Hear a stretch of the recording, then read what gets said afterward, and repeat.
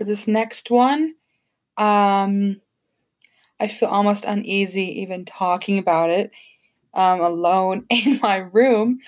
But I would say it's gonna be yeah. I'm just gonna say it's the Blair Witch Project. Um, Obviously, you guys have heard this one's like it just gives you a feeling of uneasiness. So I'm just gonna read it to you. So found footage tells a tale of three film students, Heather Donahue, Joshua Leonard, Michael C. Williams, who traveled to a small town to collect documentary footage about the Blair Witch, a legendary local murderer. Over the course of several days, the students interview townspeople and gather clues to support the tale's veracity. But the project takes a frightening turn when the students lose their way in the woods and begin hearing horrific noises. So basically, like I said, they go into the woods. The thing about this movie is it never shows anything. Um, it never shows any monsters, creepy, like it's a film. You hear noises, you hear things being hit against the wall. They find this really eerie building that's like, this is just terrifying. They find really creepy, like almost like little symbols in the woods, but made out of like sticks.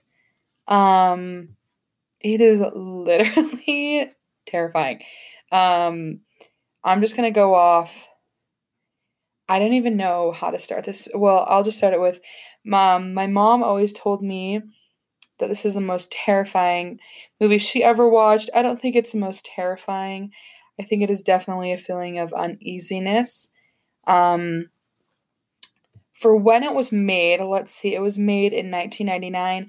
So not a lot of movies like this had been made. It's kind of like, I don't know if you guys have seen Paranormal Activity, where nothing happens. Oh yeah, I just found, let's see, the film was heavily credited with reviving the found footage technique, which was later used by similarly successful horror films such as Paranormal Activity and Cloverfield. So it was a sleeper. Apparently, it means it grossed nearly a sleeper hit.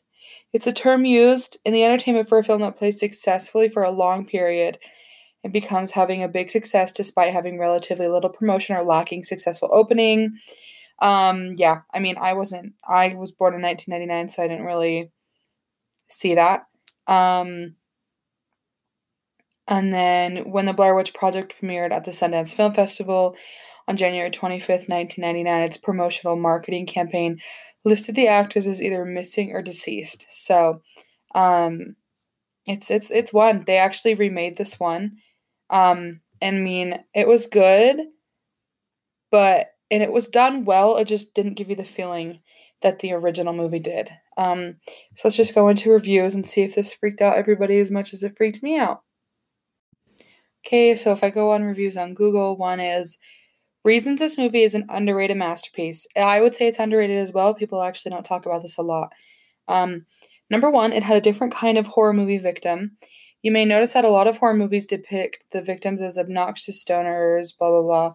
It takes away our reason to care if any of the characters die, and in some cases, they make us feel relieved they're dead, which isn't the goal of horror. The goal is to scare and just. I think this review is weird. I think it's talking about Blair Witch now.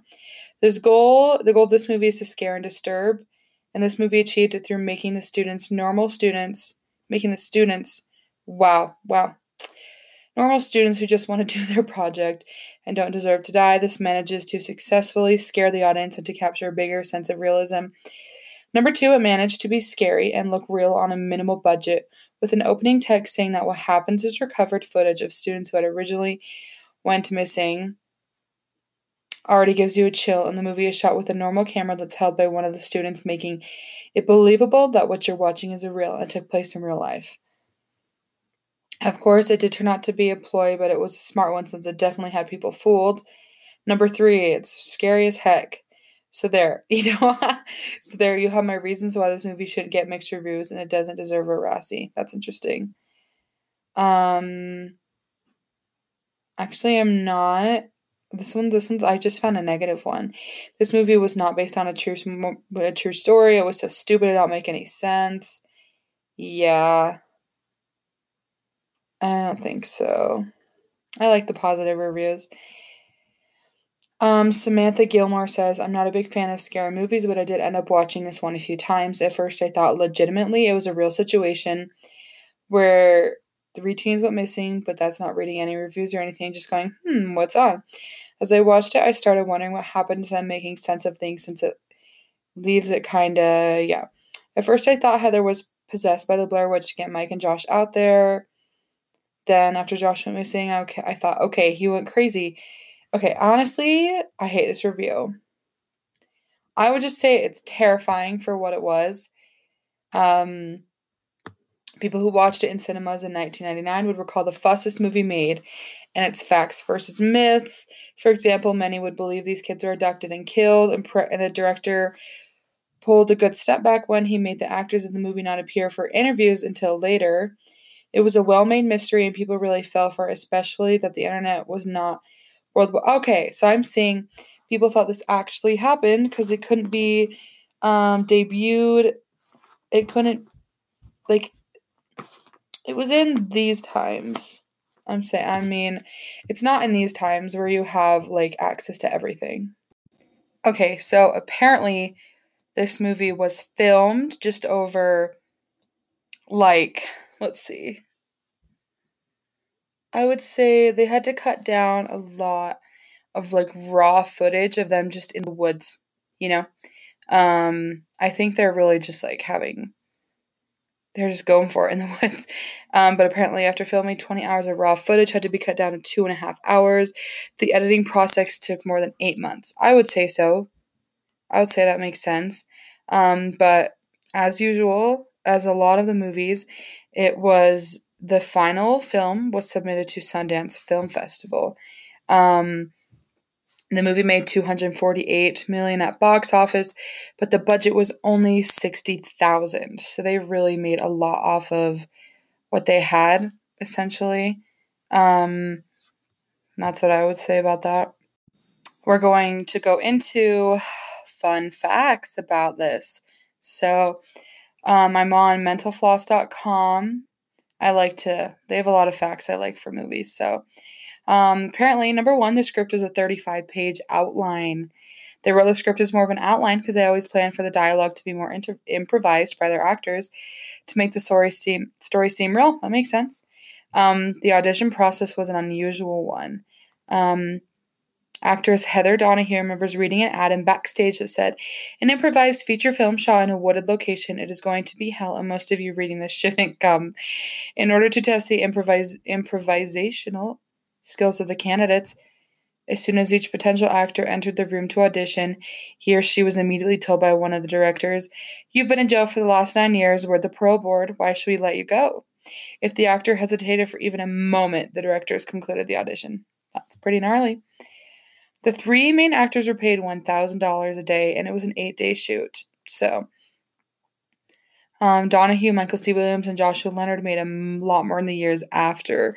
So apparently, Williams said he ended up with about $300,000. Wow. Heather and Josh were supposed to be former lovers. Those are just some key characters in the movie. The teeth in the twigs were actual human teeth. Okay, that is actually terrifying. If you guys saw the twig, like in the movie, they have these weird twig things that just float in the air and there's teeth in them. They were supplied by Eduardo Sanchez's dentist. That is so bad. The actors used GPS trackers to find their instructions for the day. Dang, that's insane. The sounds of the children actually terrified Mike. There were children noises on the set. Which is pretty scary. I mean, I remember that from the movie. The actors had a code word for when they wanted to speak out of character. That makes sense because it's just filming. It was too expensive to get the rights to some things. In what would have been some fun foreshadowing, the directors wanted to have the animals "We Gotta Get Out of This Place" playing in the car radio at the beginning of the film, but that was too pricey for the producers to keep. They did manage to get the rights for Heather to quote the theme to Gilligan's Island. Huh, that makes sense. Shooting finished on Halloween night. The local Denny's also saw some extra business on October 31st, as Heather Donahue and Michael C. Williams were also taken there for their first hearty meal in over a week. Dang, 19-hour footage was edited down to 90 minutes. I already told you about that. Sanchez created the movie website himself. According to Sanchez, he also had the free time available to work on the site as he didn't have a girlfriend at the time. That's funny. A lot of people actually thought the three actors were dead. Artisan, the now former defunct studio that brought the rights to the films, went to great lengths to keep Donahue, Leonard, and Williams away from the press for a time, and didn't correct mistakes like IMDb that claimed the actors were deceased. Donahue's mother even received sympathy cards. Some moviegoers got physically ill because of the shaky camera work. I would say so. I got a little sick. Only Josh is still a full-time paid actor. Heather is currently a medical marijuana grower. Michael quit his furniture job. Michael quit his furniture mover job on Late Night with Conan O'Brien soon after the Blair Witch Project was released, only to return to it to supplement his acting income to support his wife and kids. Burkittsville, Maryland has dealt with vandalism creepy fans. That's where it was actually filmed and said it was. The city was. They said it was crazy. People with cameras were everywhere. I made sure I had full makeup and a great nightie before I went out to get the morning paper. That's awesome. And apparently there's been talk of a third movie. The 2000 sequel, Book of Shadows, Blair Witch 2.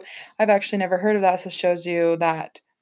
But was considered a shameless cash grab that had little involvement from Sanchez and Myrick. But the original co-directors have talked about the possibility of a prequel would be set in the late 1700s. Okay, I could go for that. Like I said, a new one was made and it wasn't amazing. But that would be really cool. It kind of reminds me of Paranorman. I don't know if you guys have seen that, but that's a really good one. Well, next time I think I want to do, I would say The Conjuring, just because I've seen that one, and that one scared a lot of people. So I'll see you then.